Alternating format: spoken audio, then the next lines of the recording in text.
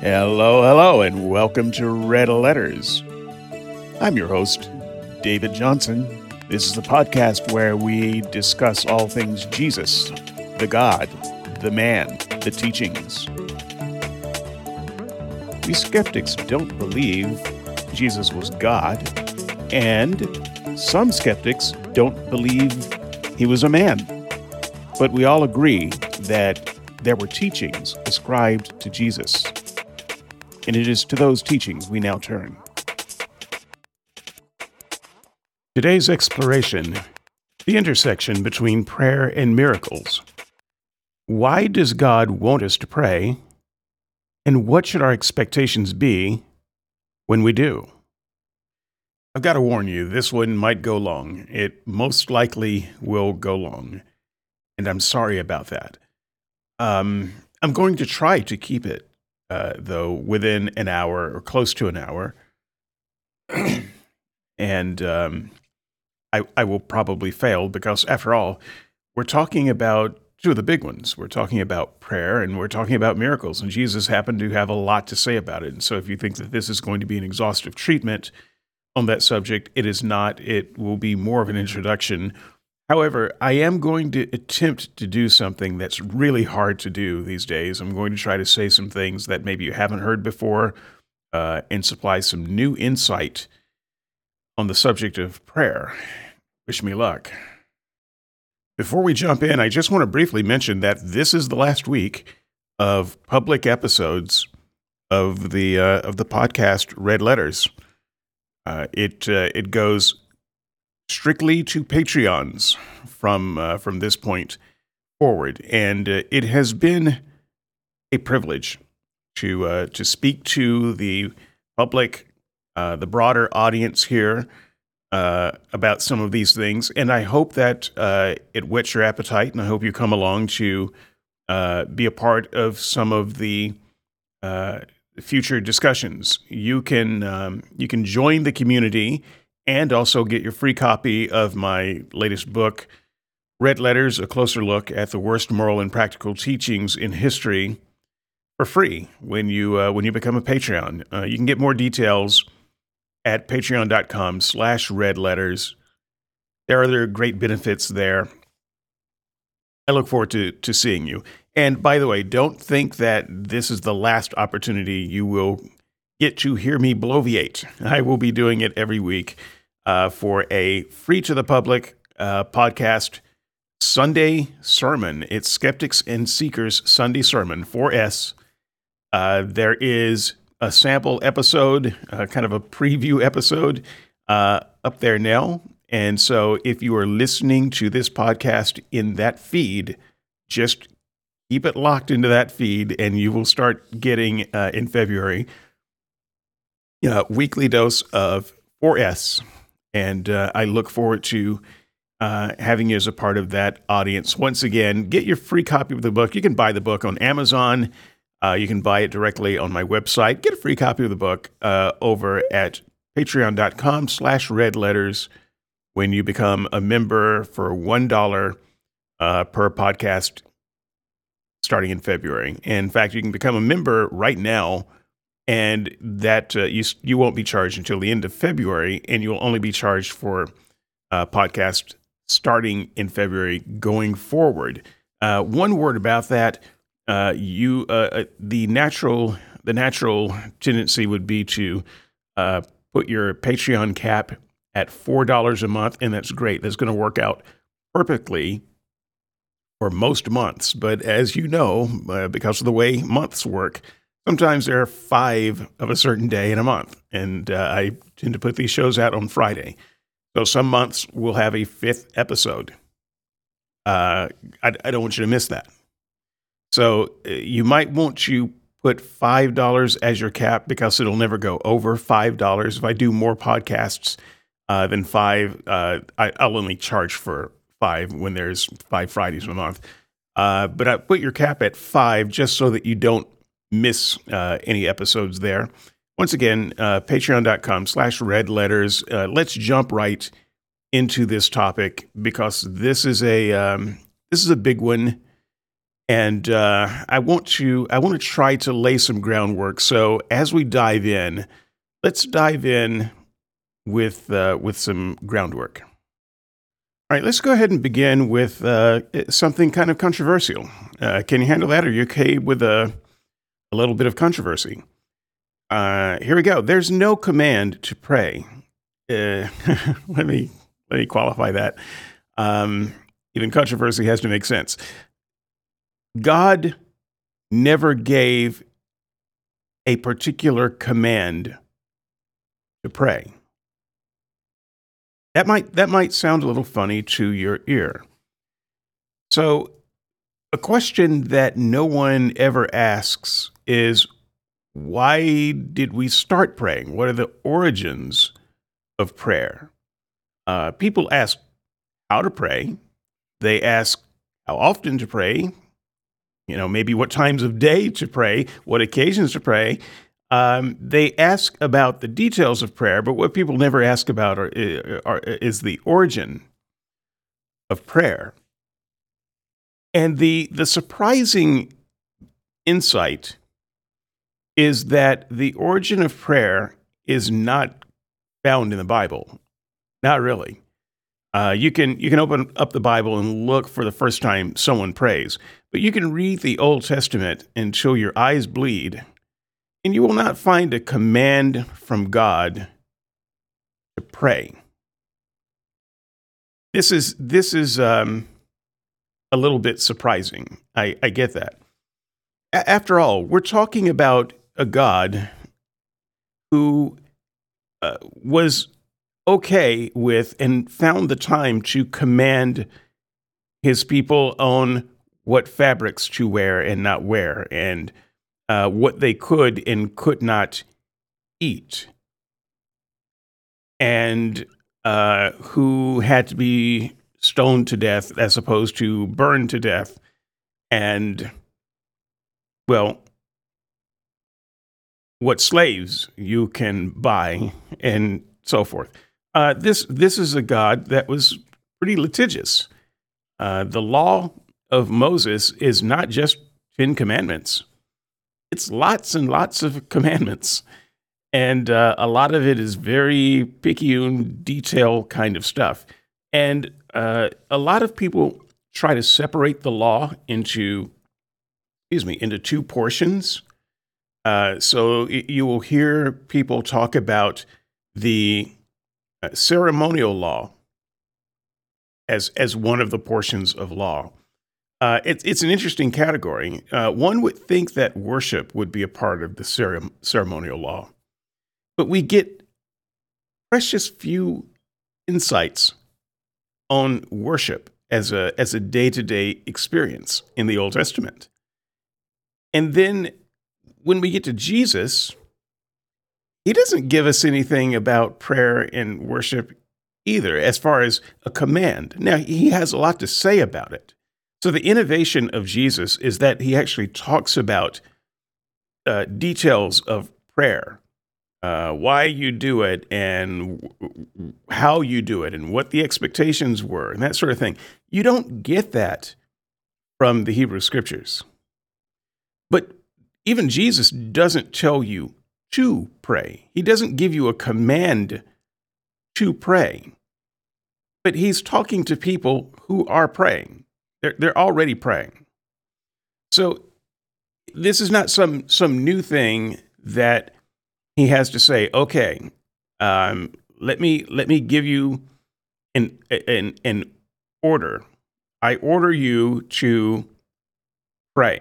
Let me tell you what prayer is. No, he doesn't do that. It's assumed that people were praying. I think that was a pretty safe assumption. And in fact, people were praying. And what Jesus did was flesh out what prayer was and why and how and what the expectations were and that sort of thing. That wasn't really done in the Hebrew Scriptures, but neither Jesus as Yahweh or Jesus as matured embryo, neither version of Jesus gave a command, thou shalt pray. Now, I know some of the passages that some of the Christians, especially the more fundamentalist type of Christians, would offer to challenge this, and I welcome the challenge. There may, in fact, be something in the Old Testament that I've missed. It's 39 books, and it's been a while since I've read them all. But I am pretty familiar with the types of arguments that Christians make about prayer, and so I've seen some of their defenses of the notion that prayer is a command. And I frankly believe, I would argue that they are largely taking passages out of context and reading commands into them that simply aren't there. And they would see some passages and say, well, you see, but prayer, the command to pray is inferred by this passage, but they're reading necessary inference into a passage where it's not there. Or they would look at an example of where someone is praying, and they would say, you see, this is a prescriptive example. This person is praying, and the reason it's recorded in Scripture is so that we would know that we are also supposed to pray. This is kind of reasoning that a certain type of Christian uses when they're trying to make a case or improve something with the Bible that it doesn't really prove. So we can get into that more, and in fact, hopefully, we get into the subject of hermeneutics at some point. It's not directly relevant to this subject, but there is a little bit of crossover here. If you believe that you know a passage of Scripture that commands people to pray as a kind of an original command, let me know. Drop it in the comments. Patreon.com/redletters.com. I'll see all of your comments. You don't have to address them to me. You can direct message me. You can send me an email, redlettersbook@gmail.com. If you want to just keep it private, we can do that too. I'll be glad to have a conversation with you. But yeah, I would. I will just say I know the passages. I'm pretty sure I know the passages that you would probably want to come up with, and I would argue that those passages really aren't saying what you think they're saying. So we would end up in a discussion over hermeneutics, probably more than a discussion over prayer. But I welcome that discussion. It's one of my favorite topics. So sure, bring on the hermeneutics battles or conversations, or however you'd like to frame that. But if you just ride with me for a moment, I'll add some more justification to the claim. And I know that this comes as a surprise to a lot of skeptics who this is just as much of a surprise to them as it is to Christians, because most of us skeptics were once Christians. And so what we know about prayer comes from Christians. And when I talk about prayer, I often am a little bit sloppy with my language. What I'm really doing is I am giving you the doctrine of prayer that I learned from Christians and that Christians still espouse today. And it is not my place really to tell Christians, well, you're wrong about your doctrine. I am just giving the doctrine as it has been presented by Christians for really all my life, and including now. So this, the fat middle of the doctrine on prayer is exactly how I present it. And yet here I am saying, probably for the first time in public hearing, prayer was never commanded by God. And I do challenge you, lovingly challenge you to prove me wrong, and I welcome being wrong. However, that said, that doesn't mean that God didn't want prayer. So this is where things get a little bit interesting. God didn't command prayer, and Jesus didn't command prayer because he didn't have to. Jesus, God, didn't have to command prayer. People pray naturally. It has been going on ever since there have been gods. There has always been a way to communicate with gods. So this is where I'm going to pause for a moment, back up, and begin laying some groundwork so that we can work our way forward to what Jesus had to say. Because you're never going to really understand what Jesus said about prayer until you understand a little bit about the origins of prayer. So let me make another kind of blanket statement that might sound a little interesting to you. Prayer is often thought of as a thing you do, as an act of religion and piety. But I think that's reversed. Religion is a thing you do as an act of prayer. Let me say that again. Prayer is not an act of religion. Religion is an act of prayer. All religion is prayer. Again, all religion is prayer. It's just a form of prayer. So what is prayer? What do I mean by prayer? Prayer is a communication with God. And you can call it a one-way communication or a two-way communication. I'll deal with that here in just a moment. But it is communication from man to God, by and large. Any type of communication, any type of relating to God is prayer. And if you look at what Christians call prayer in the Old Testament, well, it's anytime anyone cried out to God or said some words kind of directed to God or for God to hear or in his presence, it's prayer. Even though it doesn't follow any kind of formulaic pattern, they still call it prayer. Well, I think that it's probably correct if you understand prayer as all communication with God. Prayer, in fact, could probably be done without words.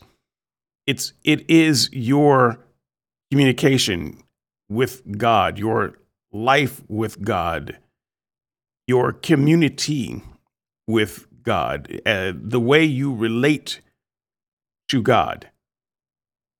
So, if there is a God, one that you create, if you create a God, you have to create a way to communicate with that God. A deist God is useless.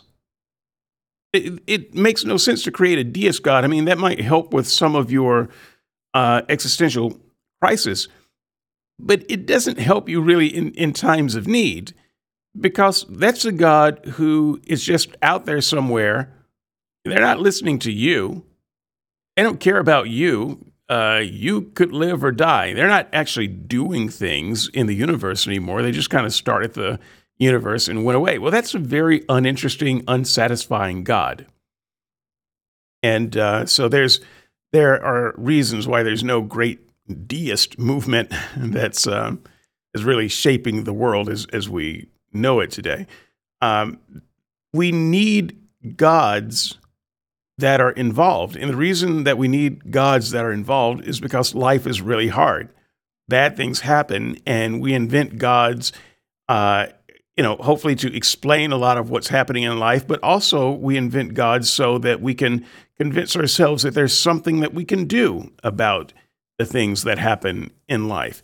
Well, how do we do that? How do we do the something about the hard life? Well, we've got to get the God to do it, because God is all powerful. He made everything. He knows everything. And so he can do it. And if he's our good friend, he can do things for us to help us out.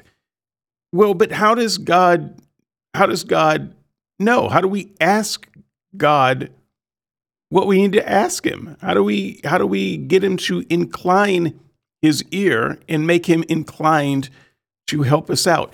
This is where religion comes in. This is what religion is. It's all religion is. Religion is a formalized way of making yourself right with God so that you can be in relationship and communion with God, who can then be in a position to listen to you and help you out when you need help. That is all of religion, and that is all of prayer. That is, that's what it is. So I want you to understand, at the very least, you don't have to accept my definition, but understand what I mean when I talk about religion and prayer. These two things are two sides of the same coin. They're part and parcel with one another. You start with a world and a life full of problem and hardship, and you invent a God, but it's got to be a God that can help you out.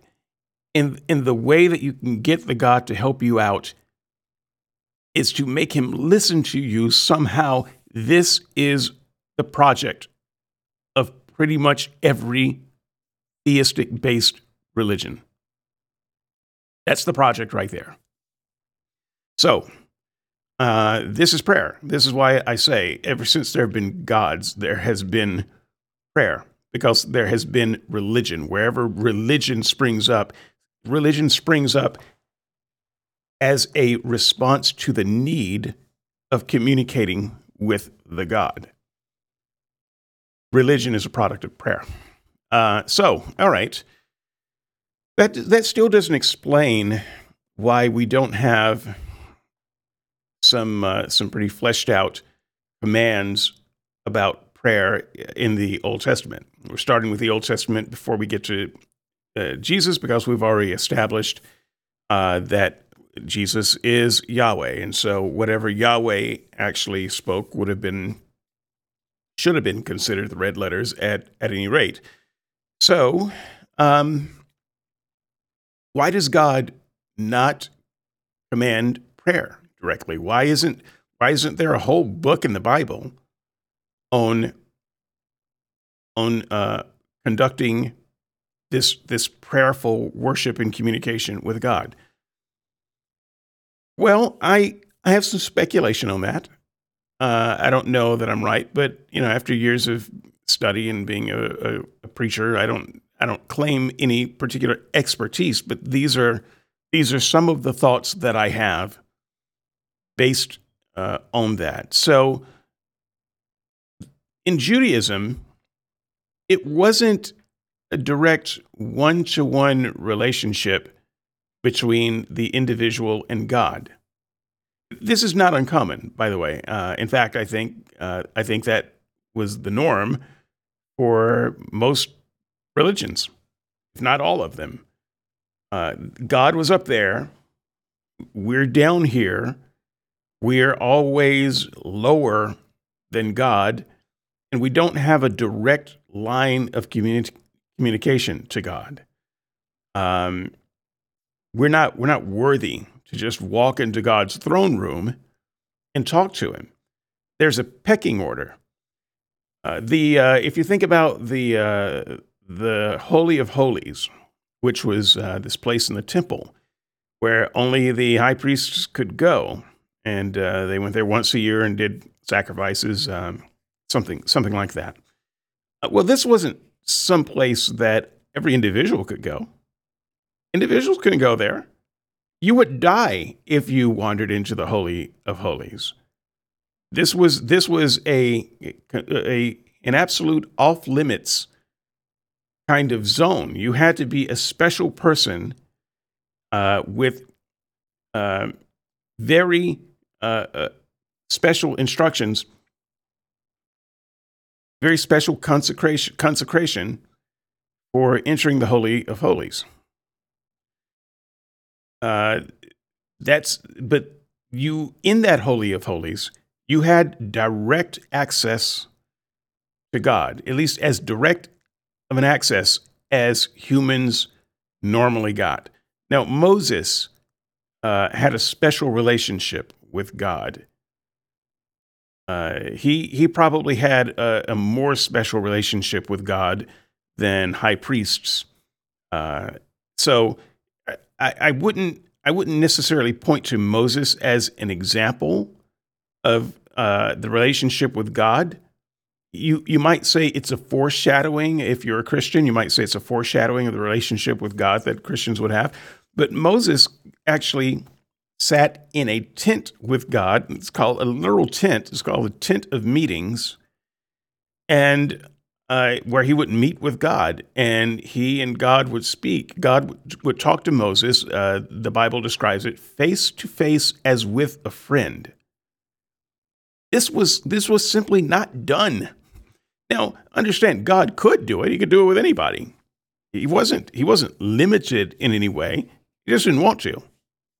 There was a system for getting to God, and that system went through priests.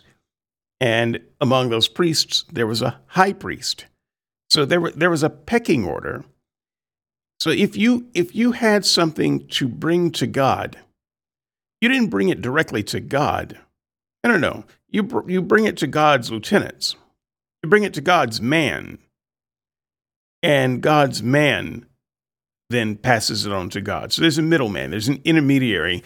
These are called priests. Okay, and this is true with all religion with priests. The priests are the intermediaries because the people are just too lowly to talk to God. So if you want to talk to God, you're not worthy. Recognize that. The priests, they're not really worthy either.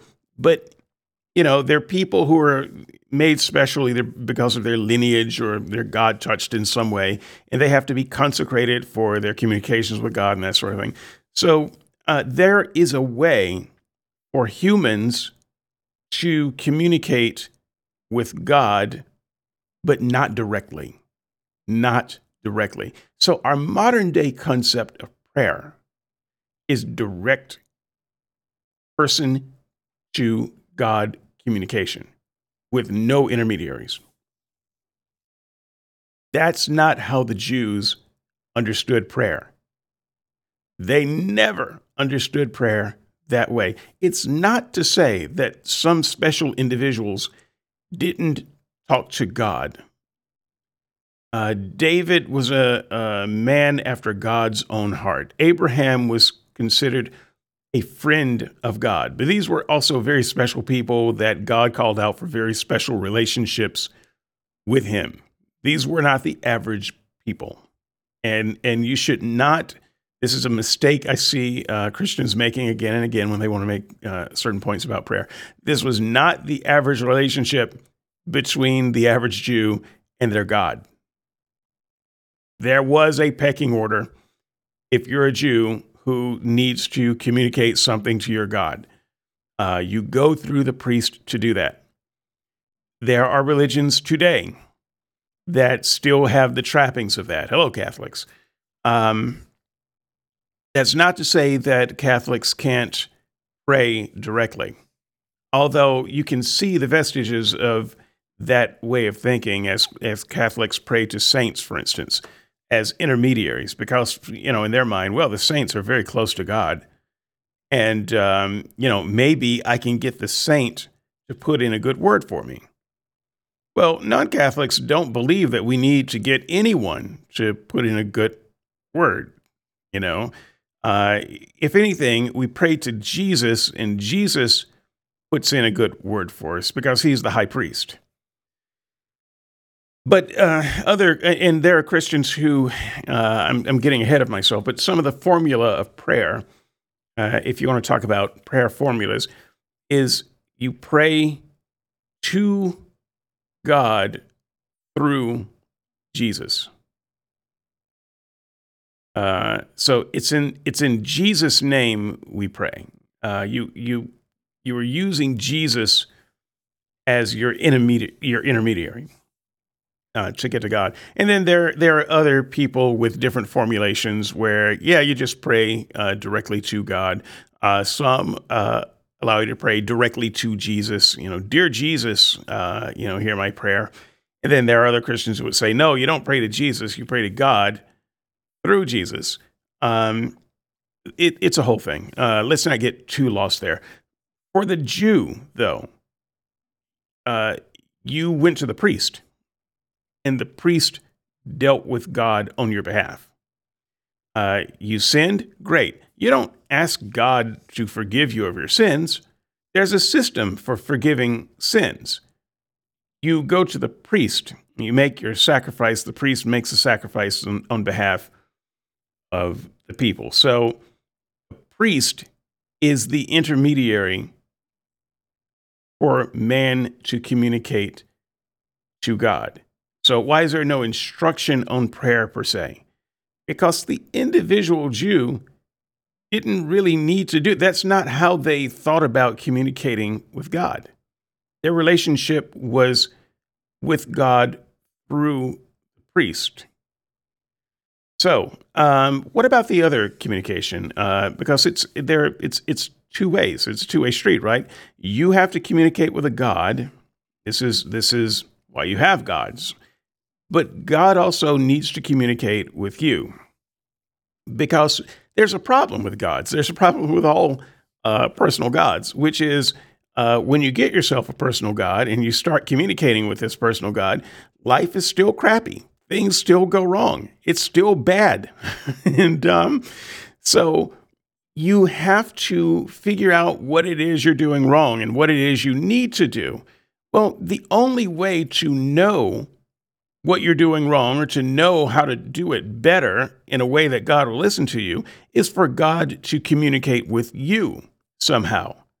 But the problem is still there. You're still too lowly. There's still too much of a gap between you and God for God to just talk to you. So God needs uses, I won't say needs, but he uses an intermediary, which is, in the Old Testament, a prophet. A prophet is a person who receives from God and gives to the people. He's the intermediary when God wants to talk to the people. God does not typically, I don't want to say ever, I'm sure there's some example in there where he does, but God does not typically talk to the average person directly. He doesn't do that. He talks to the prophet, and the prophet talks to the people. So even if a person is not officially called a prophet, like Moses saying, God spoke to Moses. There are examples where God, and it's completely narrated out in Scripture, written by Moses, supposedly, where God says to Moses, okay, Moses, I want you to tell the people ABC. And then Moses goes and gathers the people and he says, God told me to tell you, and then he'll recite the thing again. That's a prophet. That's what a prophet is. And you could say, well, why didn't God just communicate with all the people directly himself? Why does he need Moses? I don't know. That's the way he does it. And there's this idea that, once again, there has to be some line of separation, but we can call it sin, if you want to get theological, between God and humans. But for God to be meaningful at all, there has to be a way to cross that barrier. And so for you to communicate with this God through the sin barrier, you go through the priest. For God to communicate to you, he goes through the prophet. Priest, prophet. In either case, there's not this focus on individualized prayer. All right. A lot more can be said there, but let's roll the tape forward. So let's get to Malachi. It's the last book of the Old Testament. Yeah, Malachi. Malachi is the last book of the Old Testament. It's the last of the minor prophets. And then the next book of the Bible is Matthew. There's nothing chronological about the way the books are arranged in the Bible, but the way they are arranged is still telling an editorial story. So I think it's proper, at least editorially, to say that between Malachi and Matthew, there are roughly 400 years of silence. God is gone from the people. Why? Because the last prophet is dead. And how does God communicate with the people? He communicates through prophets. This was pretty well established by this point. The way God communicates to people is through prophets. So what happens when the last prophet dies and there are no more prophets? Does it mean there's no more God? Well, I don't know, but it's definitely the end of an era. And so by the time we get to John the Baptist, no one alive for 20 generations has seen a prophet. They're just old stories at that point.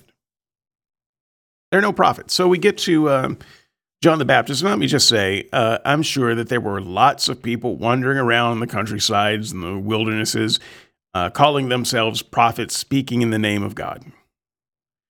But they didn't get the acclaim that the other prophets got, so they weren't really considered prophets. John the Baptist would have been the first one of note in 400 years. All right, that's a long time. That's a long time. Okay, I'm not. Just spare me the emails and the comments about the Apocrypha and the Maccabees and such. I'm not dealing with those. I'm dealing with the heart of the canonical scriptures. Okay. So, all right. So Jesus comes on the scene at a time when there are no prophets, and the whole enterprise of religion is prayer or communication with God. So what happens when this major tentpole of your religion, prophets, doesn't exist anymore?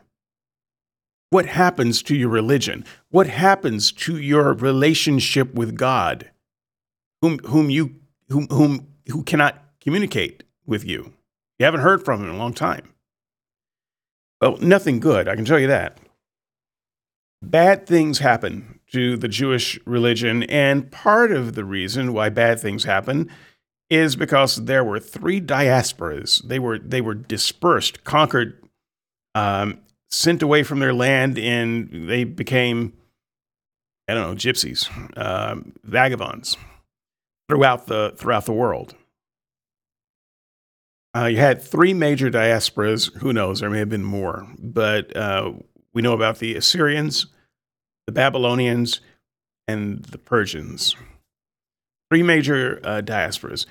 By the time we are, the Persians are done with them, there really is no Judaism anymore because there are no Jews anymore. Not really, not pure Jews.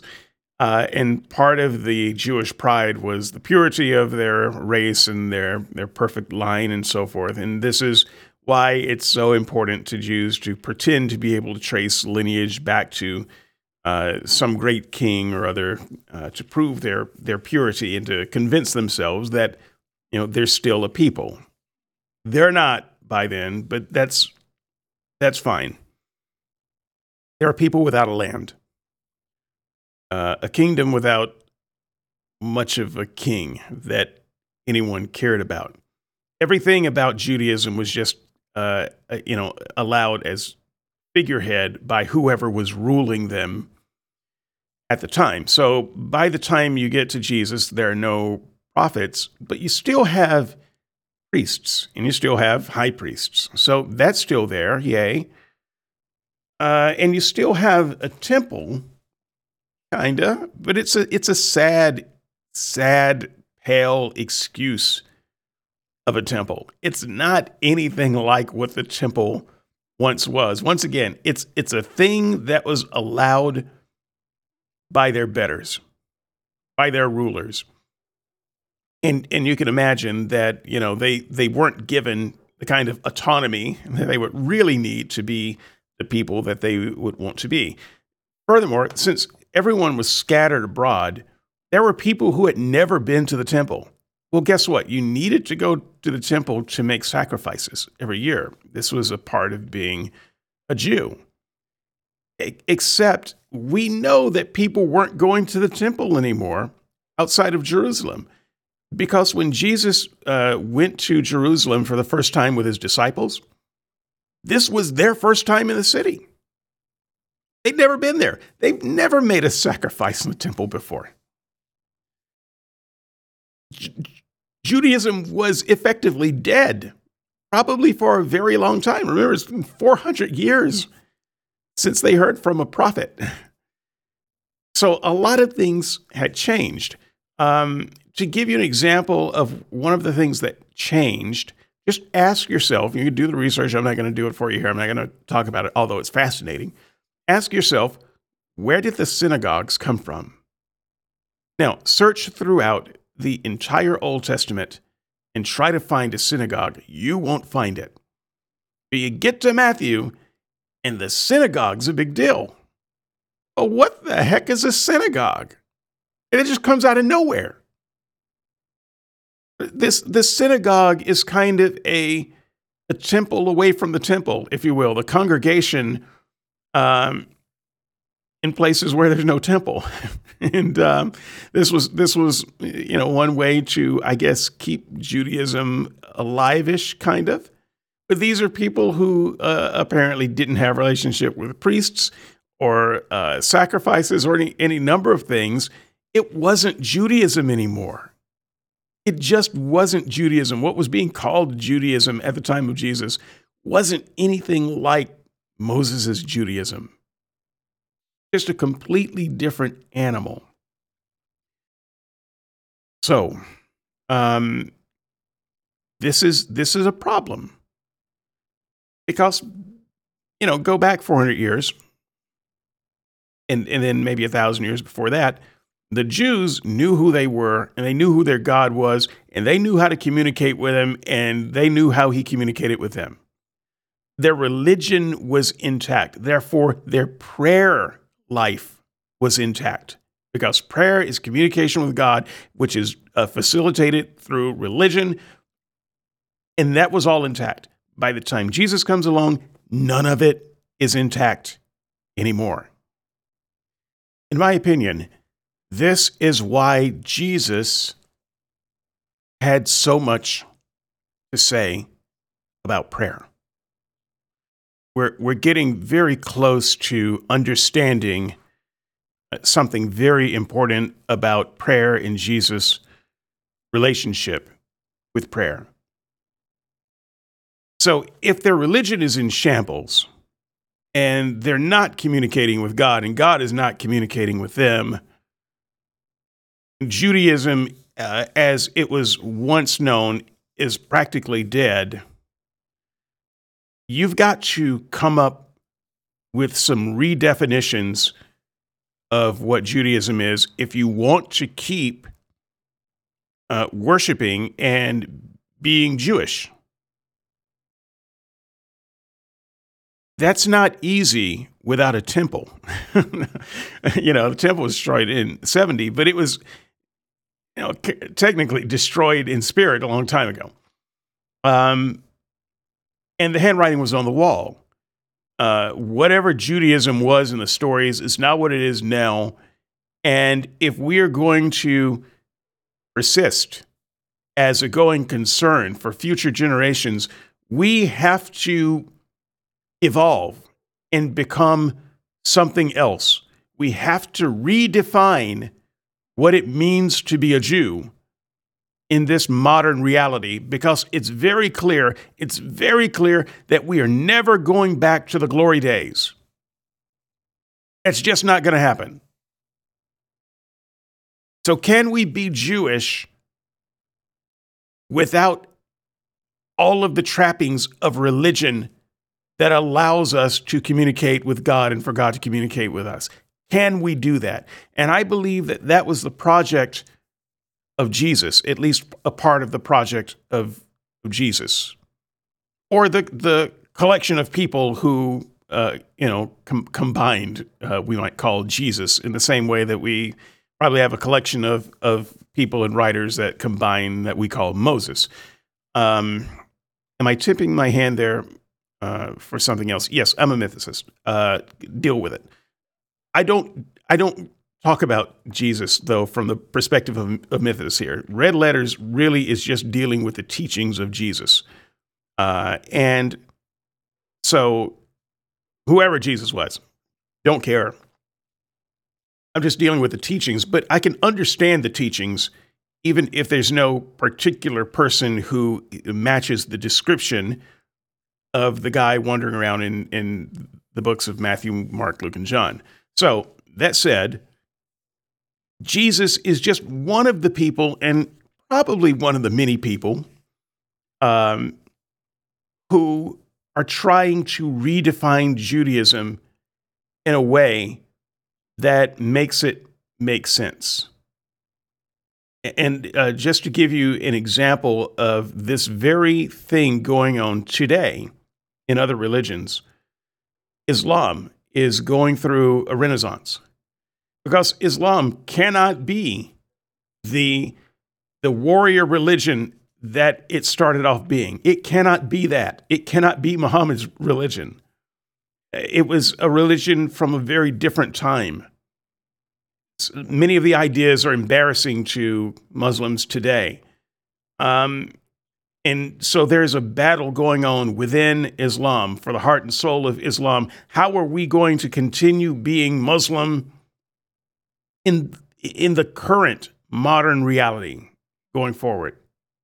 They're going through this redefinition right now. You can see it in real time. Another religious group that's going through this transition is Mormonism. The Mormons cannot be the racist, sexist polygamists that they started out being. They can't be that. Pedophiles, did I mention? They can't be that anymore.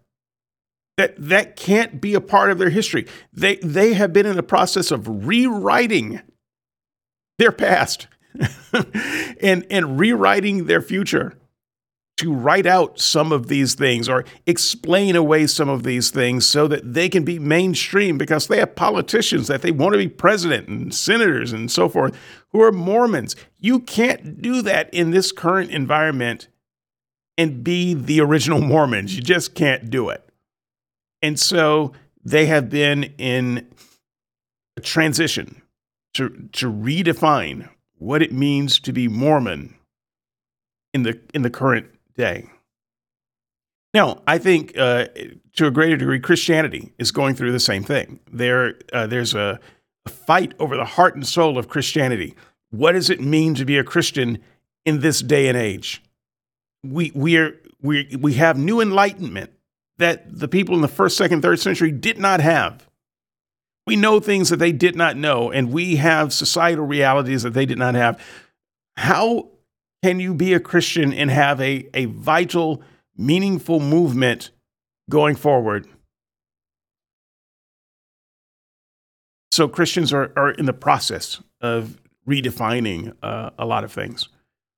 This is where Judaism was. In fact, I would say they were further down the road than either Christians or Muslims or Mormons are today. They were further down that path because they just didn't have anything left of what they needed to be Jews. So Jesus did a lot of redefinition. So what were some of the redefinitions? Well, we start with the temple. The temple was maybe the most visible sign of Judaism. You couldn't be a Jew without the temple. It wouldn't mean anything. You couldn't have a Jewish religion without the temple. And so Jesus is said to have said something to the effect that Yeah, you may have heard that you worship here, you go to that mountain, you make your sacrifice there, but no more. No more. The day is coming and is now here where you will not go to this place or that to worship the Lord, but it is within your heart. It is very near. In fact, it's within your heart. So Jesus kind of defines the temple out of existence. Doesn't matter. You can't get to the temple. You've never been to the temple. Don't worry about it. Don't worry about it. You're still okay with God. The new temple's within your heart. Well, what else is he going to say? That's what you have to say. You have to say that because you have people who have never been to the temple, but who are still trying to be Jewish.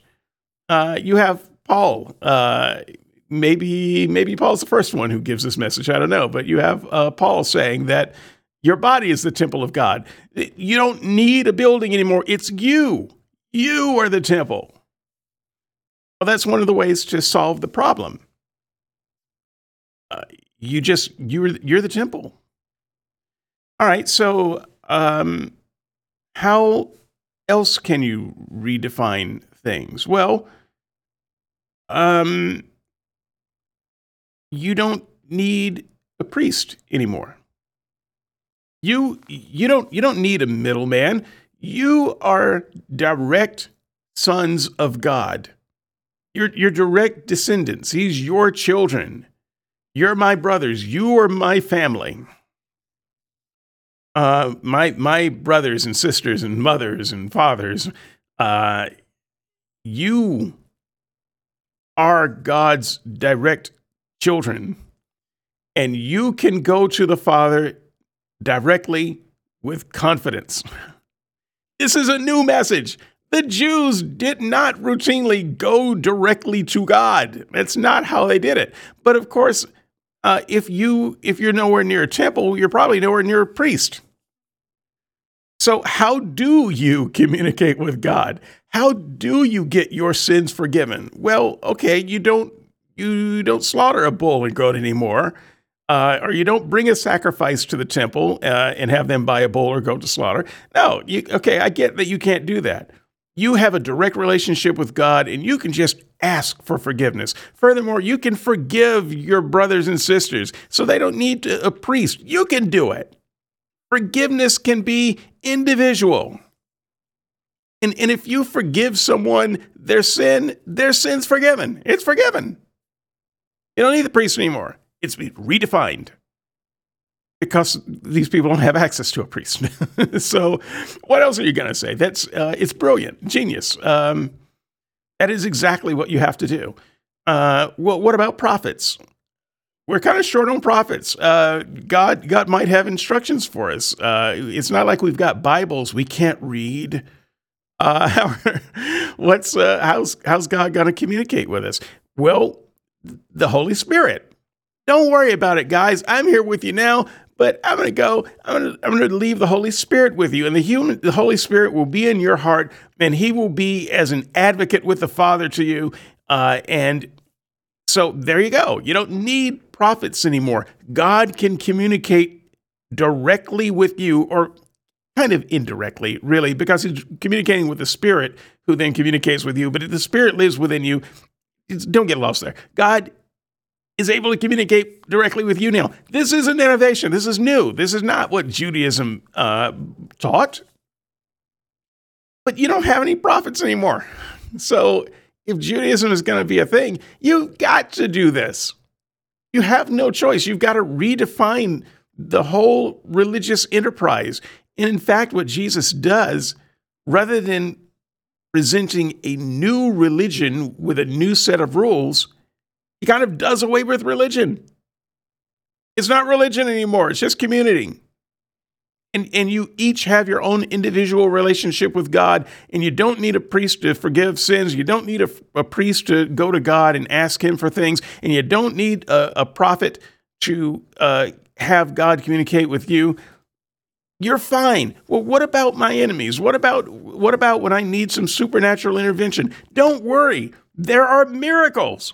We can do miracles. So you don't have to worry about whether God comes down and brings manna from heaven. You guys can do it. You can do it. You can, my disciples, they can raise the dead, and then they can lay their hands on other people who can do this sort of thing. Don't worry about it. You're not gonna lose your God or the power that God brought. And there's a way of thinking about having everything that you once had, except without the religion. This was the enterprise of Jesus, to redefine Judaism in a way that it could live on in the modern world, what was modern, contemporary to him at the time. Because by the time he came along, Judaism was already dead for all intents and purposes anyway. And the Judaism we have today, it looks nothing like the Judaism that we would have had in the ancient Jews. Now, they had a resurgence. No need to talk about that either. The Judaism of the first century, though, that needed some help. And so Christianity was considered a sect of the Jews. It was just another Jewish cult. And I suspect there were any number of Jewish cults, but when it was small, it was just another Jewish cult, just another group of people trying to redefine Judaism and to figure out how to be Jews without all of the Jewish trappings. And I think they had the best set of ideas, and that's partly why they survived, because other ideas still relied on some of the old trappings to be Jewish. And Jesus said, yeah, you don't need any of that. You don't need any of that. And so this, after an hour, is where we come to prayer. But what we should really call it is prayer 2.0. The prayer that you think of today is prayer 2.0, because the Christians had to find a way to communicate with God and to have God communicate with them without the intermediaries and without religious trappings. And that is why Jesus had so much to say about prayer 2.0. And that's where we're going to turn our attention to next. Let's have a quick mention of dating. No, not that kind of dating. I mean dating as in the dating of the Gospels. The reason this comes up in this discussion is not random, although I know that it feels very random, but it's important. If you think back on the Olivet Discourse, this is one of the most important speeches that Jesus makes, and I do not cover it at all in the book. I thought that it would sidetrack things a little too much. It's really important, though, and it's central to prayer, but it's also central to the question of when the Gospels were written. So if you hadn't thought about this before, and you have this conversation long enough, you will. It'll come up. So the Gospels, generally, the consensus is that they were written 70 AD and after, sometime between 70 and 110. That's a broad range. The fact is, no one knows when the Gospels were written. We simply don't know. But the conservative branch of Christianity, in particular, opts for an earlier dating, especially for Mark, since the general consensus is that Mark is the first gospel. And Mark has one of these predictions of the fall of the temple. This is what's so important about the Olivet Discourse. It predicts the fall of the temple.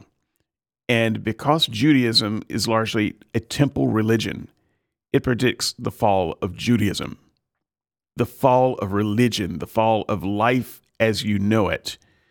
And so non-conservative Christian scholars and non-Christian scholars seem to be content to make the dating roughly 66 to 70 as the first book written, and then everything else after 70. Well, what happens in 70? Well, we have the fall of the temple. So what scholars sometimes say, it's a bad argument, and people who are not scholars would sometimes say, is since prophecy is impossible, and these books have Jesus making a very specific prophecy, then these had to be written after the fact or around the time of the events happening. And then you're just writing the events into the mouth of Jesus at that point. And conservatives say, oh no, this is prophecy. And they need this to be prophecy so much that they push the dating of the Gospels back, in some cases, all the way back into the 50s. They need this to happen. Where do I fall? I fall 70s and after. Surprise, surprise. But that's not actually because of an atheist. The scholarship that I could access when I was a Christian seemed to point to post-70s. And so I've been a post-70s guy for most of the time. It doesn't matter. I don't want you to get caught up in this debate too much because Christianity definitely started before the fall of the temple. So it's, among all things possible, that the Gospels could have been written before 70. It does not hurt you, skeptics, and it does hurt you to make a bad argument based on this idea that prophecy is impossible. Now, I actually believe that prophecy is impossible, and therefore the Gospels were written after the 70s. I believe that that's the case, but that's not a particularly scholarly argument. I think the best scholarly argument is we don't know, and we should probably be content with that answer. But there's so much emotion tied up into when these Gospels were written. So they could have been written before, and it wouldn't change anything. This is kind of what I want to convey here. Many scholars, even some conservative scholars, will allow for Mark being written in 66. Okay, so that's before the fall of the temple. So they can have a latish date, but it still gets them in under the wire. But you know what happened in 66? That was the beginning of the first Jewish-Roman Wars. It would have been trivially easy for any watcher of events contemporary to the times to say, we are going to get our butts kicked. There is no way that the Jews can win this war. The Jews are going to sack Jerusalem. They are going to utterly destroy the temple. They are going to raze it to the ground so that not one stone stands upon the other. This would have been easier to predict than football scores. And we predict those with startling accuracy. So this doesn't have to be a prophecy in the mouth of Jesus. It's just a prediction at that point. So even if the Gospels were written before, it's easy to put that prediction in the mouth of Jesus. Now, like I said, Christianity was around before the Jewish wars, and Christianity had already walked away from the temple.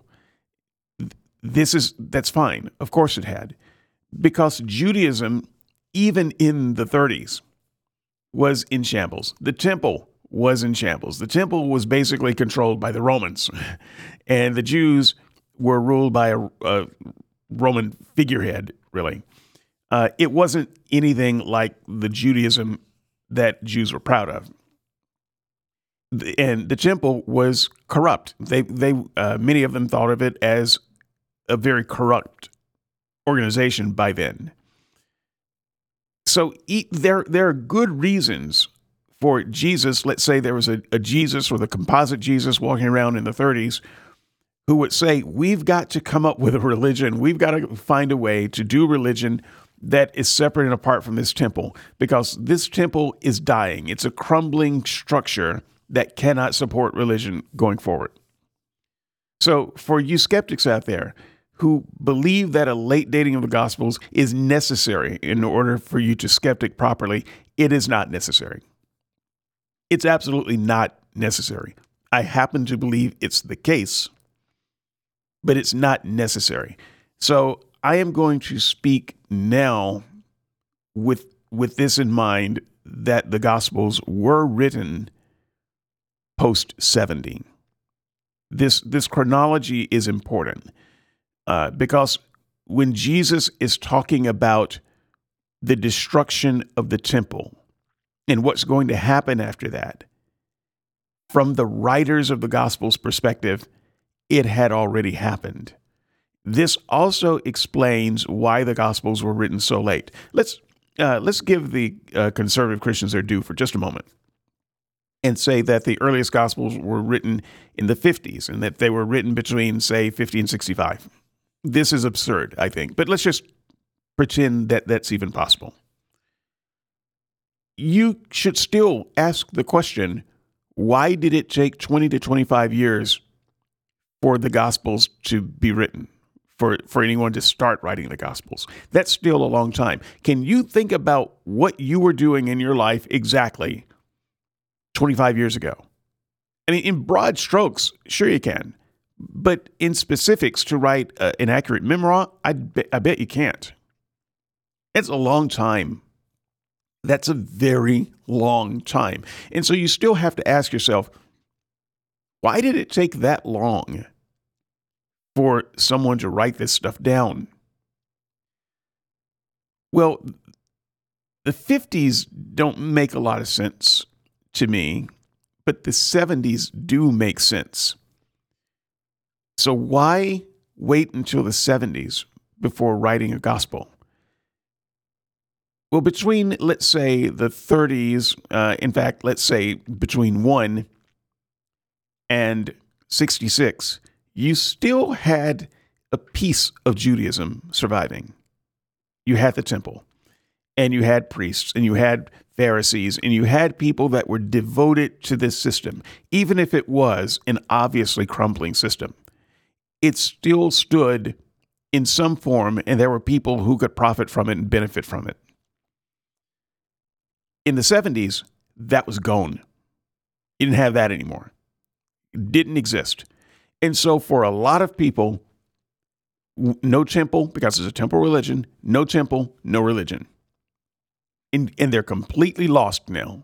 We've been predicting it for a long time. We've been saying that this structure around the temple simply can't last. It's unsustainable. And now the moment is here.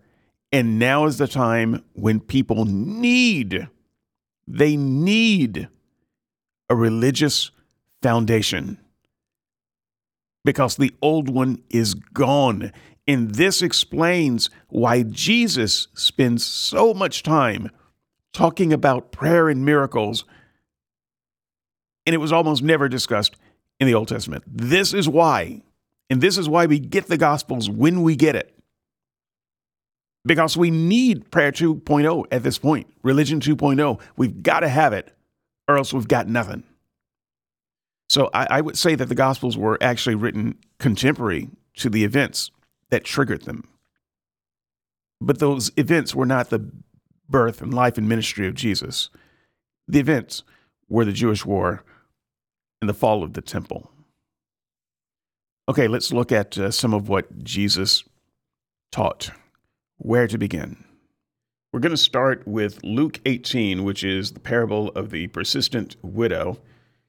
And I'm just going to read a few verses from the beginning of the chapter. One day, Jesus told his disciples a story to show that they should always pray and never give up. There was a judge in a certain city, he said, who neither feared God nor cared about people. A widow of this city came to him repeatedly saying, "Give me justice in this dispute with my enemy." The judge ignored her for a while, but finally he said to himself, "I don't fear God or care about people, but this woman is driving me crazy. I'm going to see that she gets justice because she is wearing me out with her constant requests." Then the Lord said, "Learn a lesson from this unjust judge. Even he rendered a just decision in the end. So don't you think God will surely give justice to his chosen people who cry out to him day and night? Will he keep putting them off? I tell you, he will grant justice to them quickly. But when the Son of Man returns, how many will he find on earth who have faith?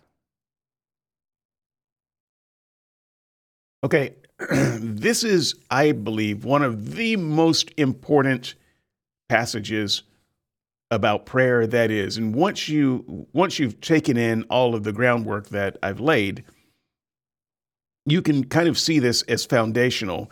Also, I think you shouldn't read this as a literal kind of thing. Yes, it's a parable, but this unjust judge being compared to God, I don't think that Jesus is saying, God is like an unjust judge. Now, I have heard Christians provide sermons that talk about it in just this way, in a very literal wooden reading. And so, if I talk about it that way sometimes, it's because that's how Christians talk about it. I just think that Christians are doing bad hermeneutics at that point. God is not like an unjust judge. Also, I think the analogy was terrible to begin with. So the writer doesn't want to put in your mind that God is like an unjust judge. But how is he like the unjust judge? That this widow who is crying out for justice because she was clearly wronged in some way. We're not given the details, but it's a parable. It doesn't matter. She was wronged in some way. She took her dispute to the judge. The judge dismisses the case, and she keeps going back and pestering and pestering and pestering until the judge says, look, I don't care about God. I don't care about her, but she's driving me nuts. And so I'm going to give her justice just to get rid of her.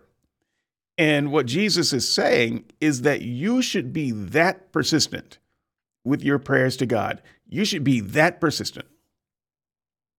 This opens up a lot of questions about prayer that I don't think that Jesus was intending to open up, but it does open it up to a lot of questions about what's going on here with prayer. For instance, why would you need to ask God for something more than once? If he's going to give it to you, why doesn't he just give it to you? Why does he have to act like an unjust judge where the woman is forced to go to him again and again and again, day and night, constantly, before he says, okay, all right, you win? Is that really the game that we're supposed to be playing? Is that really how we're supposed to think about God and prayer? Well, I think there's a bigger picture that Jesus is trying to paint. It just doesn't do it very well. But I think there's a bigger picture going on here. So what Jesus is really saying is, you know what?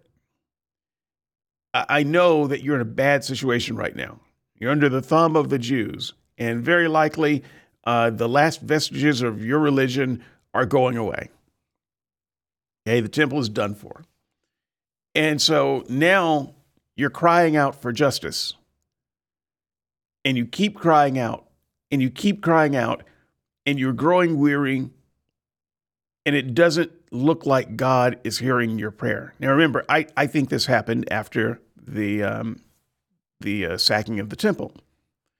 So this is something that Jesus really needs to say. This is a message that he really needs to give, which is, look, it looks like things are at their darkest. Don't give up. Don't give up on religion. You have to give up on the Judaism that you once knew, but that doesn't mean you have to give up on God. God is still there. God still wants to help you. He will still give you justice.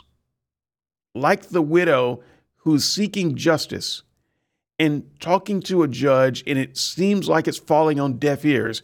It's not. That's the thing I think that Jesus is trying to say.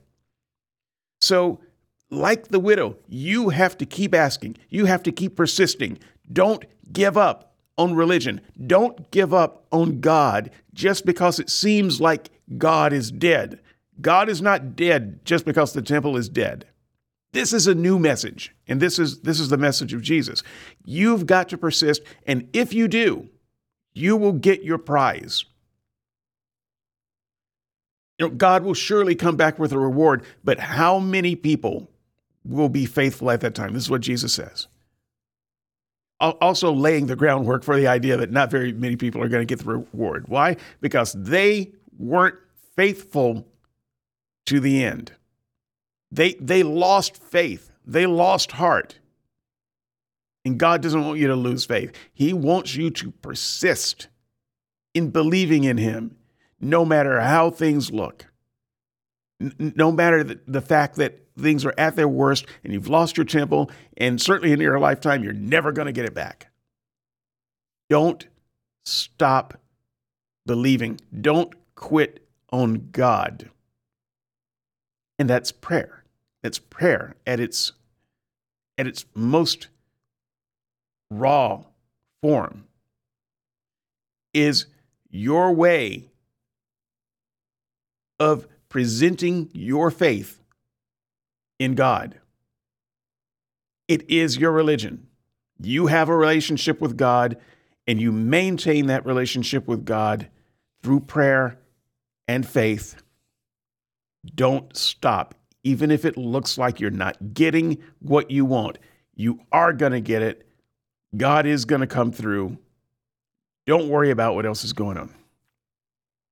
Okay, so that's the message.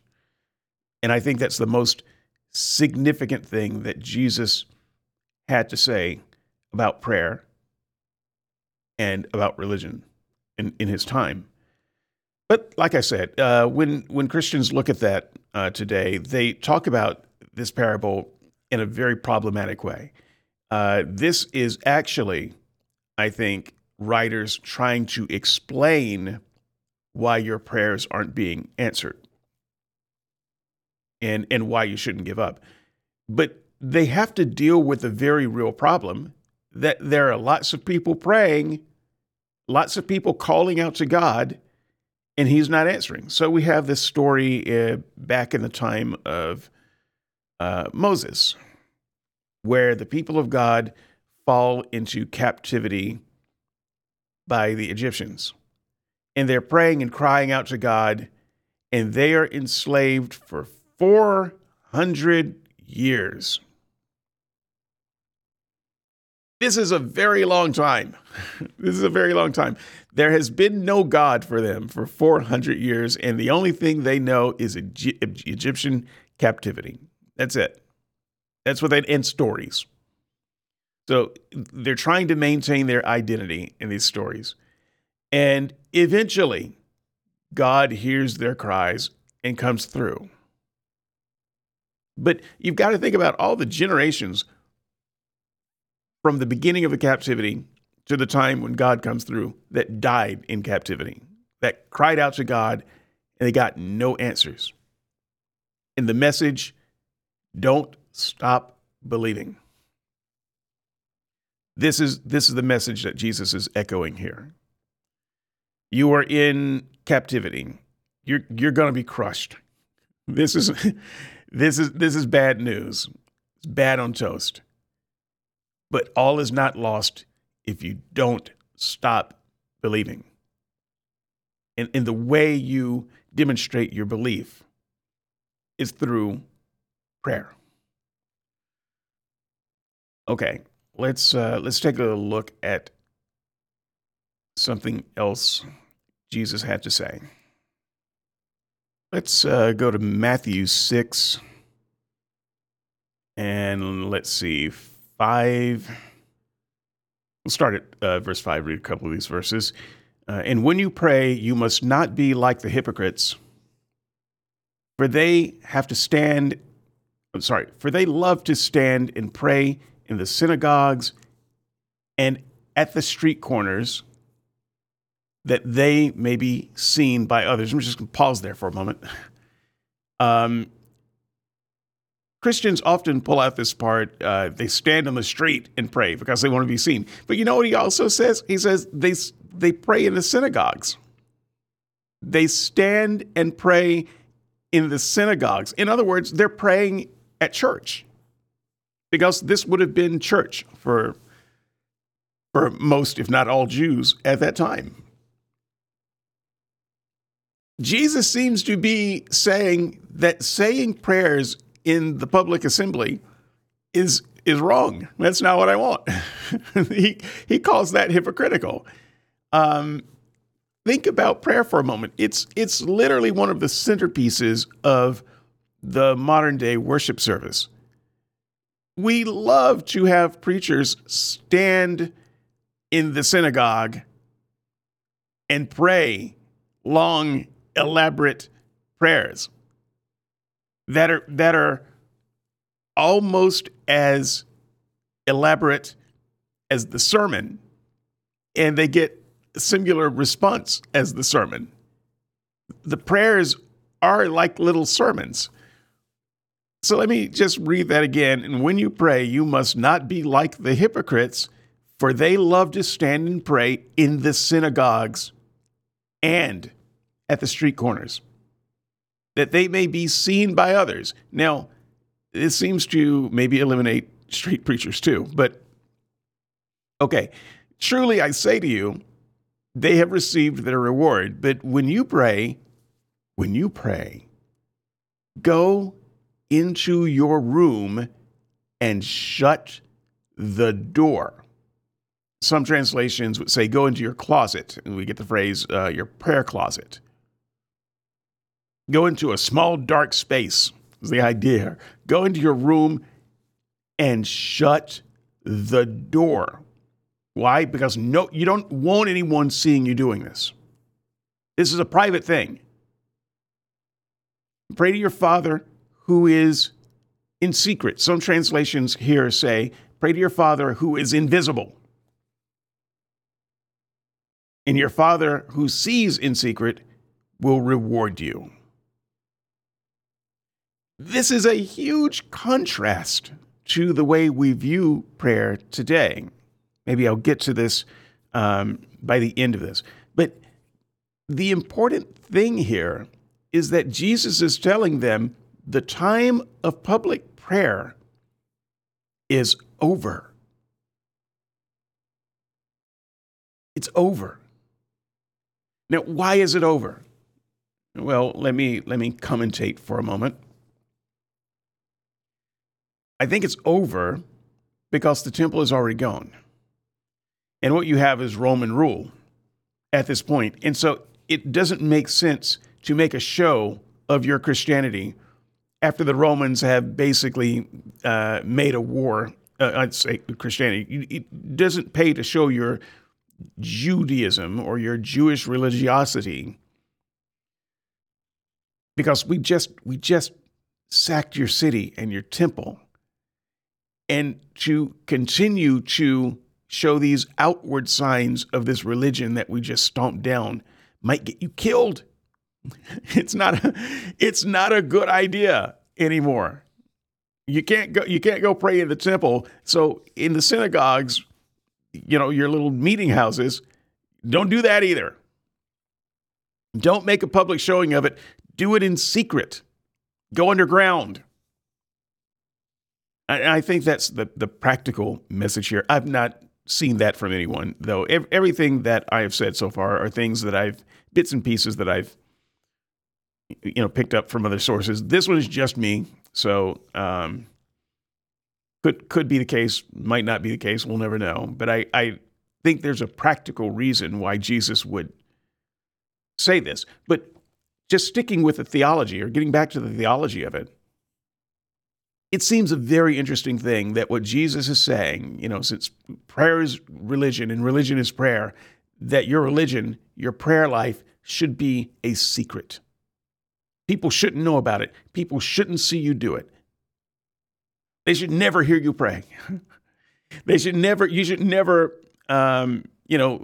leave work and, go outside in a visible place and get on your hands and knees and clasp your hands and pray. You're making a public spectacle out of prayer. You shouldn't stop as you're going, as you're celebrating in the end zone and put your hands up to God and put your hands together and show a sign of prayer out on the football field. You're making a spectacle of your religion. And in the same vein, you shouldn't do it at church either. Prayer is a private thing. Your relationship with God, which is what prayer is a private thing. It's not something to be worn outwardly on your sleeve. The outward sign of your relationship with God, the only outward sign, is the way you love one another, that you love one another in community. It's all about community at this point. It's not about these outward signs of religiosity. Religion is now a private thing. Your prayer is now a private thing.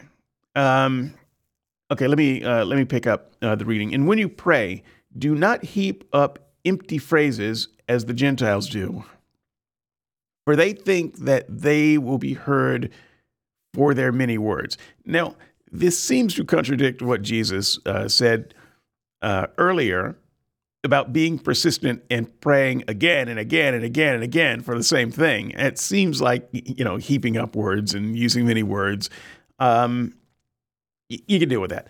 In this particular moment, though, he's saying, don't do that. You don't need long prayers.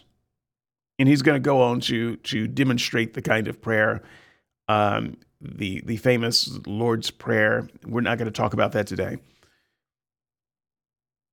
Some other time. But don't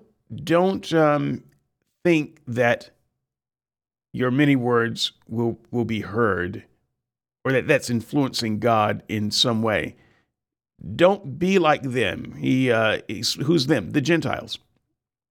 So when you pray, do not heap up empty phrases as the Gentiles do. And this is an interesting thing to say, because Gentiles were non-Jews. So what were the Gentiles praying for? Who were they praying to? Well, like I said, all religion is prayer. And at some point,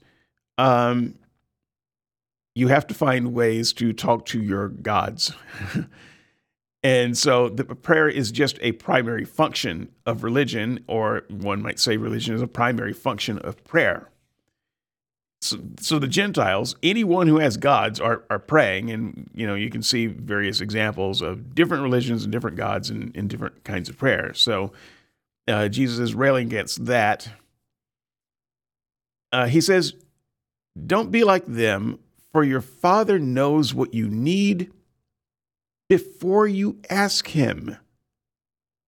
All right, so once again, this seems to be in direct contradiction to what he said earlier about keep asking. It may not seem like you're getting it, but ask over and over and over again. And here he says, don't use so many words and long phrases and all of that as if you were going to be more heard, because God knew what you needed before you even asked.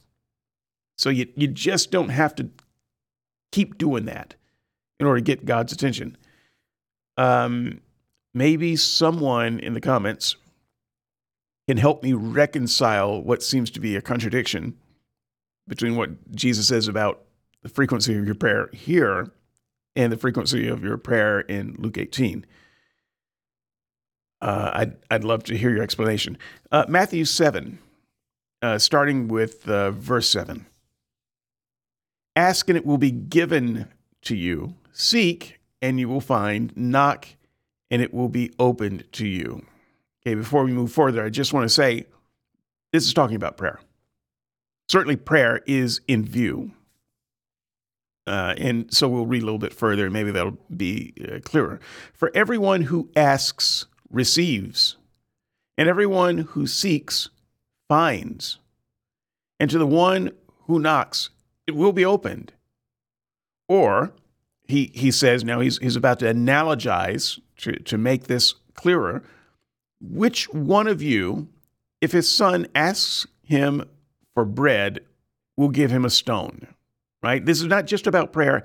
It's about supplicatory prayer. It's prayer of supplications. It's asking for stuff. All right. This is literally what this is referring to. So let me read that again. Which one of you, if his son asks him for bread, will give him a stone? Or if he asks for a fish, will give him a snake. If you then, who are evil, which I think is an unfair dig here, but if you then, who are evil, know how to give good gifts to your children, how much more will your Father who is in heaven give good things to those who ask him? This is the heart of supplicatory prayer. That is the kind of prayer where you ask for things. Because, once again, this is at the heart of what prayer is. This is prayer. It is your relationship with God. But why do we invent gods? We invent gods because we need gods to do things for us. First of all, we need explanations for why things are the way they are. And then we need gods to help change things in our favor. Jesus understands this, and he says, when you come to God, you are going to receive. You're going to get the things, even though it may not seem like it at the time. You're going to get it.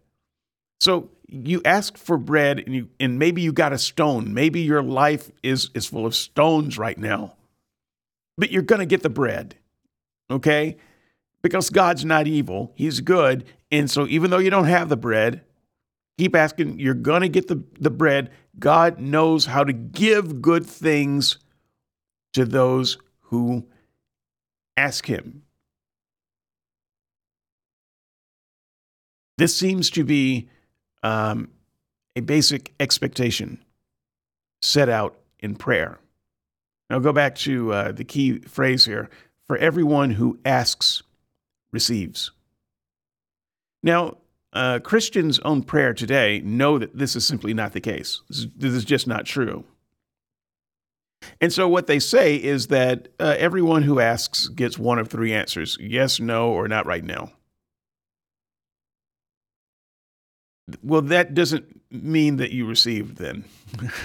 So that's a completely different thing. That's a rewriting of what is said here.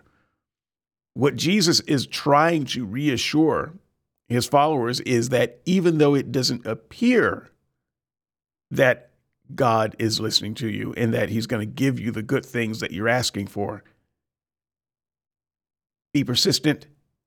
Don't lose faith. He will. That's what Jesus is saying. He's not saying yes, no, or not right now. He's saying he will. Okay, let's see.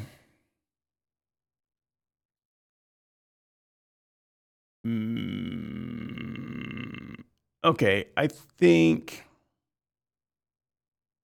that's good for this. I'm looking at some other passages, and I think that's good for now. One or two other things though that I want to say about prayer, because this last passage that we read opens the door of the next piece of the topic, which is the intersection between prayer and miracles. Let me just explain that very briefly. There's an intersection between prayer and miracles.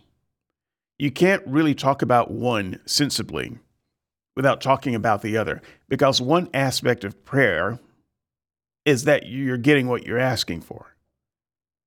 And that, by definition, certainly by my definition, is a miracle, because it means that something is happening outside of the course of natural processes that would have otherwise not happened if you hadn't asked.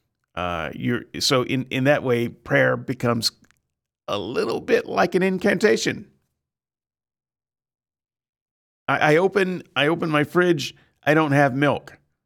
I close my fridge, I pray, and through some processes, whether they seem natural or unnatural, I get milk. But the reason I get milk is not because of those natural intervening processes. It's because I asked for it. That's where the miracle comes in. If I had not asked for it, maybe I would not have gotten it.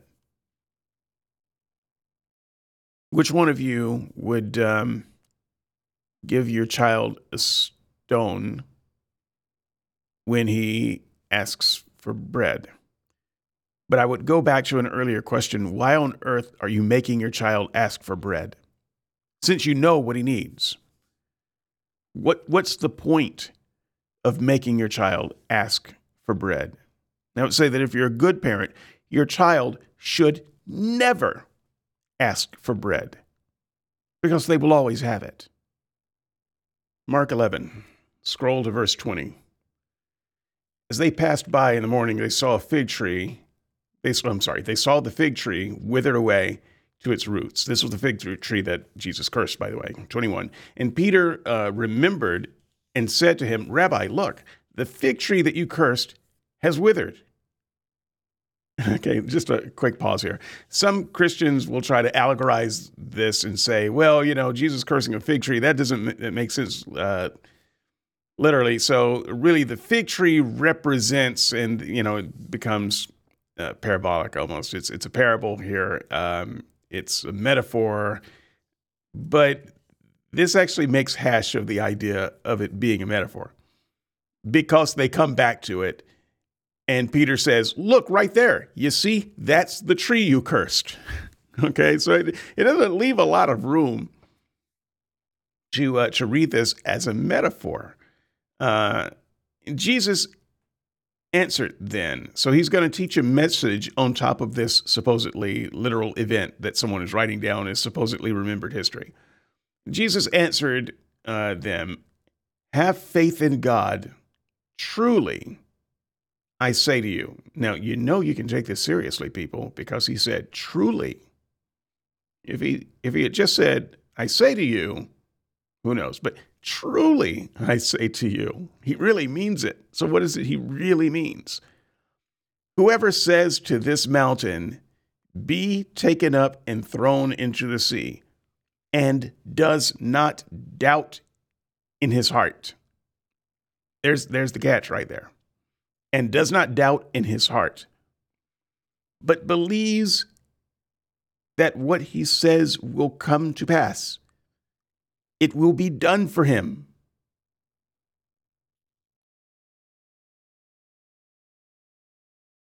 Okay, 24. Therefore, I tell you, whatever you ask in prayer, believe that you have received it, and it will be yours.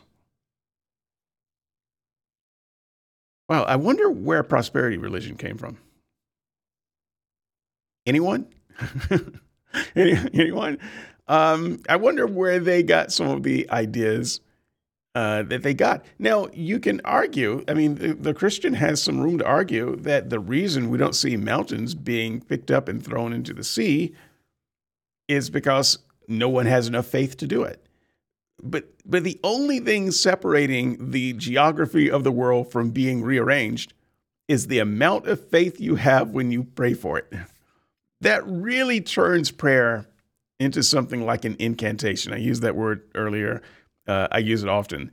It becomes an incantation that if you say it just right, and by just right, it's just right in your heart, you will receive it. And by the way, what are your expectations of prayer? Christians always try to argue this part of the passage away, because the last thing they want is for people praying to have some kind of expectation of prayer. Because if there is an expectation of prayer, then prayer can be falsified. And if prayer is falsified, your religion is falsified. So prayer can never be falsified. So Christians will fight this tooth and nail to the death because it is the death. It is the death of their religion if Jesus means what it sounds like he's saying.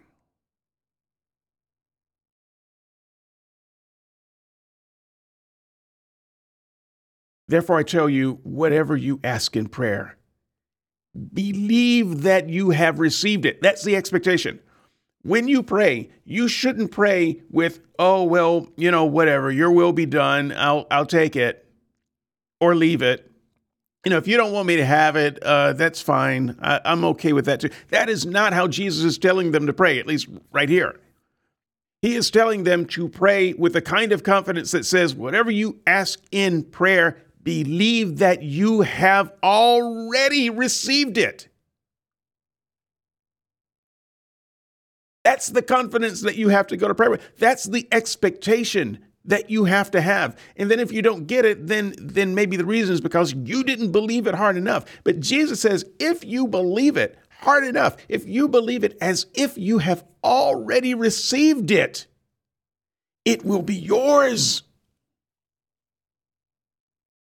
And he doesn't put any caveats around that.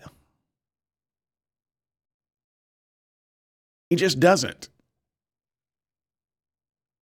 So Christians will scramble to come up with ways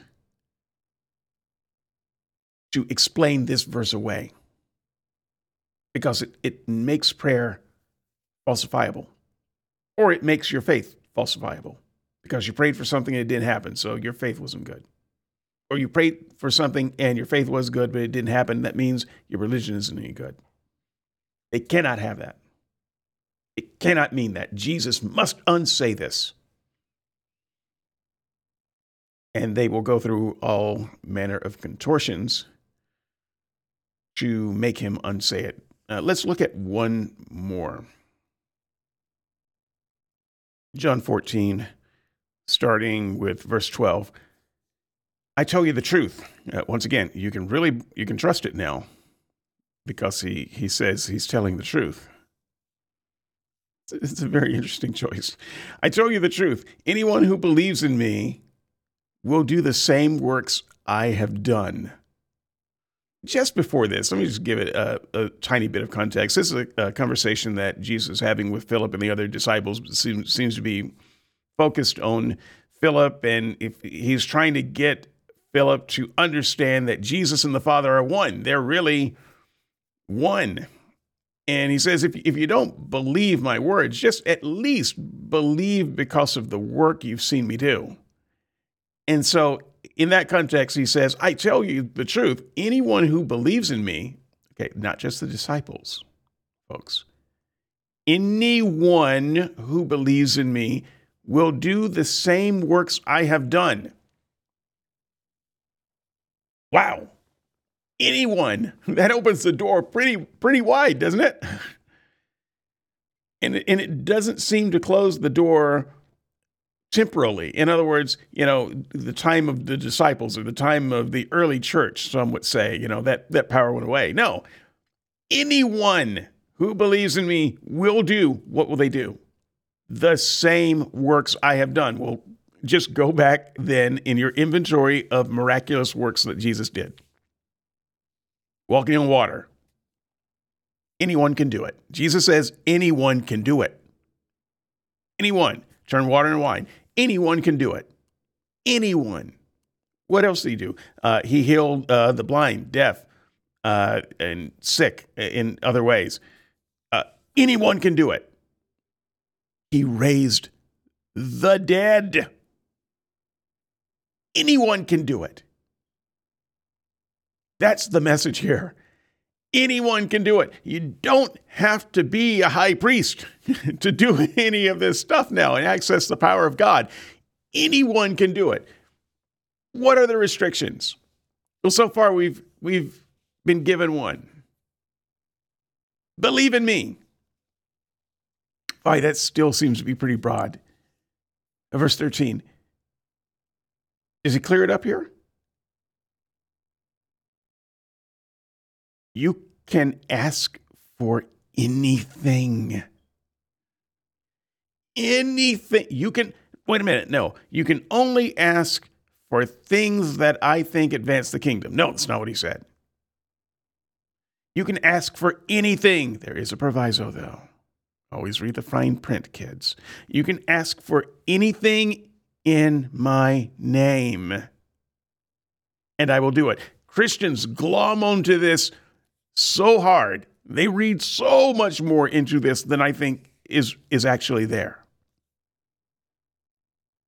Because what they want to turn that into is anything according to my will, which is to say, if it's something that I wanted in the first place, if it's something that I was going to do in the first place, then you ask for that and you'll get it. That waters down the entire passage. That takes away everything that this passage was saying when you read it that way. That is not what Jesus said. You can ask for anything in my name, and I will do it. And why would he do it? Why? So that the Son can bring glory to the Father. Yes. So he's clarifying it once again in verse 14. In case you missed verse 12 and 13, here comes a final clarification. Yes, ask me for anything in my name, and I will do it. I skipped a little piece of this verse up here in verse 12, so I'm going to read the entire verse 12 for you so that you get the other little punch. I tell you the truth, anyone who believes in me will do the same works that I have done, and even greater works, because I'm going to be with the Father. You can ask for anything in my name, and I will do it so that the Son can bring glory to the Father. Yes, ask me for anything in my name, and I will do it. And there you have it. This is the intersection between miracles and prayer. And I think this is important to the Jews to hear, because before, if manna was going to rain from heaven, God had to do it, or the special man, Moses, had to ask for it. If you want water to come from a rock, Moses has to strike it with his magic stick. How do you access God's power? Because that's what we really want. We want God's power in our lives. How do we access that? We don't have any more prophets. The temple's gone. We don't have any more priests. How do we get that now? And Jesus says, anyone can access it now. You don't need all of that stuff. All the power of God, it is at your disposal. And if you believe and you ask in my name, I promise all of that power that you read about in the Old Testament, all of that power that you have seen me exercise here on earth, all of that power will still be present even without a temple and without priests and without prophets. All of it is still available. I believe that is the ultimate message of prayer that Jesus is giving. This is not exactly how Christians teach it, because I don't think they have the fuller context that I've provided in the first hour of this podcast. Now, once again, I could be wrong, so that's fine. We're talking about hermeneutics and explicating passages in very old books that are translated out of the original language, and we don't know. There's so much that we don't know, but I think that this is what the writers probably had in mind. So when I talk about the red letters of Jesus, this is what I think is being said in the name of Jesus. I could be wrong. Christians don't talk about it the way I talk about it. They actually talk about it, it depends on which Christians you're talking about. The more Pentecostal kind of Christians, they talk about it the way it's obviously read. And the other more mainstream Christians talk about it in a way that takes all of the power out of the equation. Jesus here, though, just focusing on the red letters, the things that Jesus said.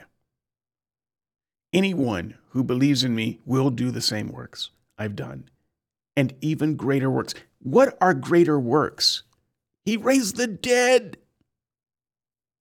What are greater works? I can think of some greater works. How about wiping out the coronavirus?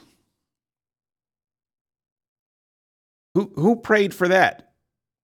Because it hasn't happened yet. But, if you pray long enough, and if the scientists keep doing good work, it'll be wiped out. And then you can go back and say, well, prayer did it. You see, I moved that mountain. That was me.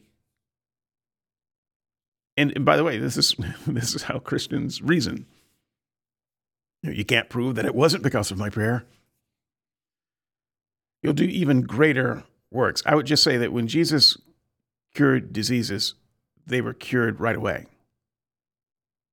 If he's making a lame person walk, it's not that Jesus blesses him and then after 7 surgeries and a long, painful rehabilitation that he can walk again. That's not how it worked. So get away from here with that crap. That's not the miracle that Jesus is talking about at all.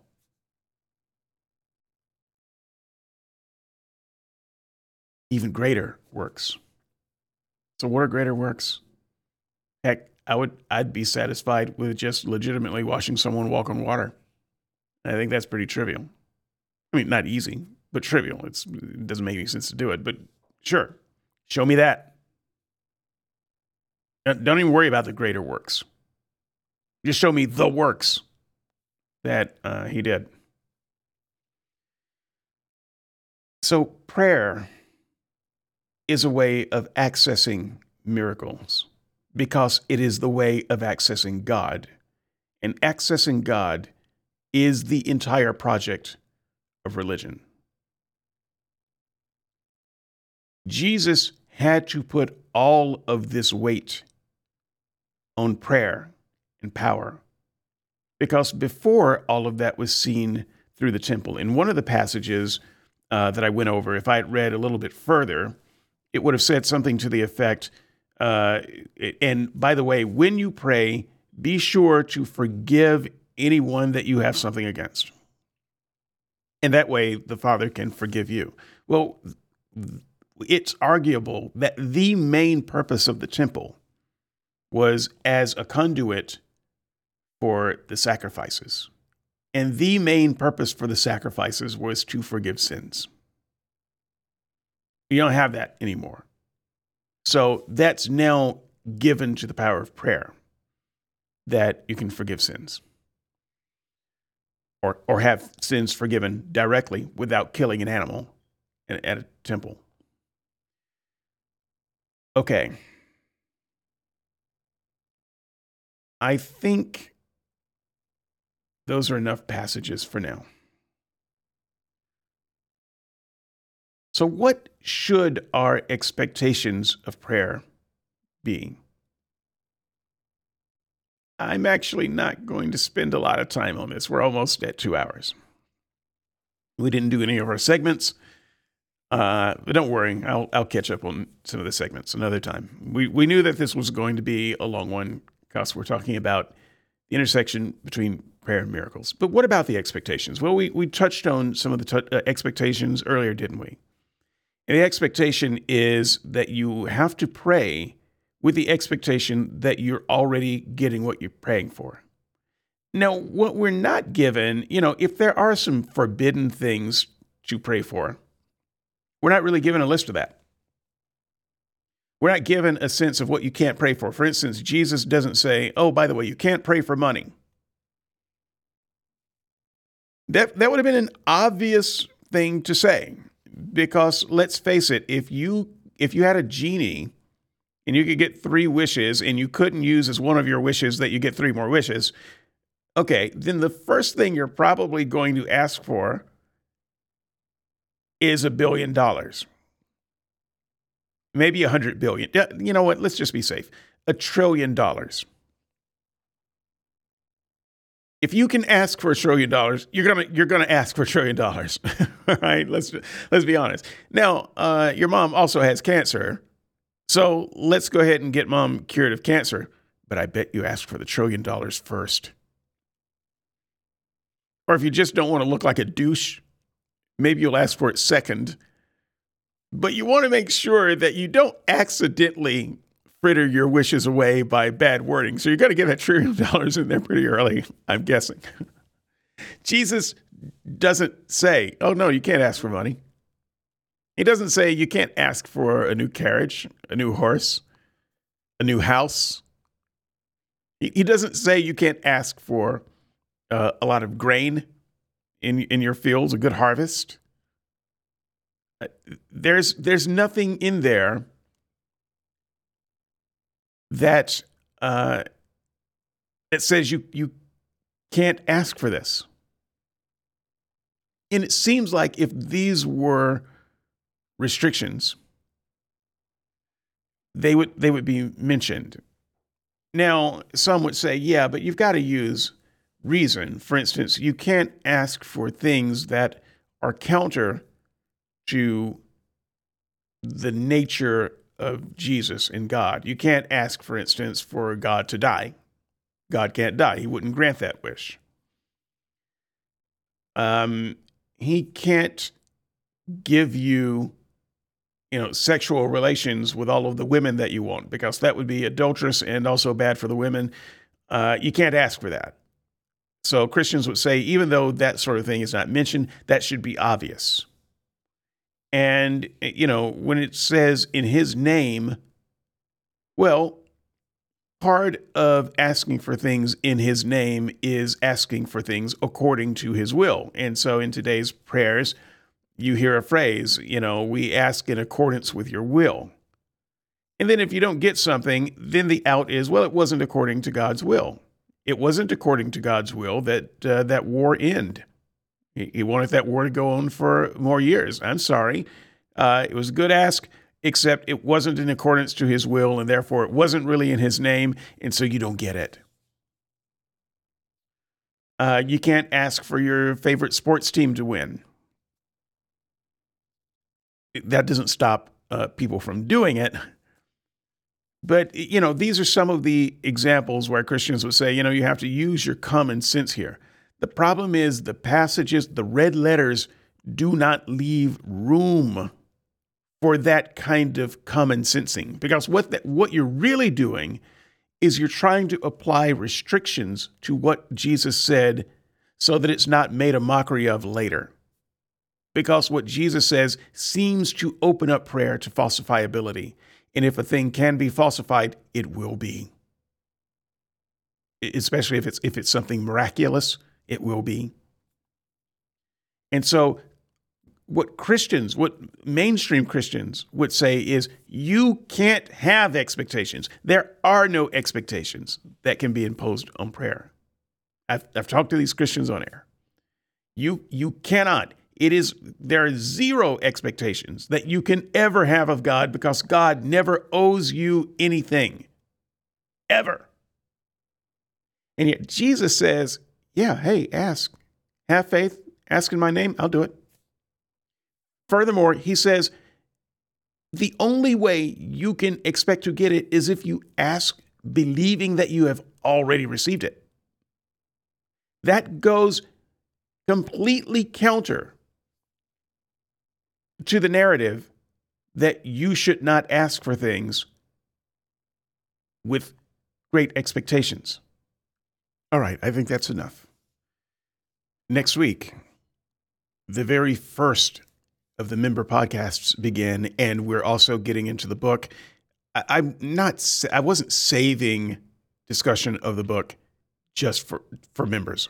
Okay, that's not what was in my mind when I started down this path. I really did want to cover some background before we get to the book. And I think all of these subjects are important background. But also, I wanted to give people a chance to read the book. So if you're hearing this now, you still have a week to get started on the book, because the book is the background knowledge that you need to have to understand what's coming in the next several weeks. And it's not going to be a chapter a week. I don't think I'm going to be able to make it through. We're going back to a 1 hour format, so we're going to get as much as we can done in an hour. But I will be doing commentaries on the things that I've written. And so let me just invite you, don't skip the introduction. We're going to start with the introduction, because a lot of the meat is in the introduction. I don't believe in writing throwaway introductions. If it wasn't important to the material, I wouldn't write it down. So we're gonna talk about the introduction. We might get through the entire introduction. I don't know. We might spend a couple of weeks on the introduction. But if you have read the book but you skipped the introduction because introductions are usually kind of boring, go back and read the introduction. That's what we're going to pick up on next week. If you have not yet become a patron, do so at patreon.com/redletters. And while you're at it, pick up your free copy of the book, Red Letters, A Closer Look at the Worst Moral and Practical Teachings in History. Otherwise, pick it up at Amazon, $4.99, paperback, $14.99. Pick it up on my site, skepticsandseekers.squarespace.com, and up on the upper left-hand side, you'll see several tabs. The first tab is Red Letters.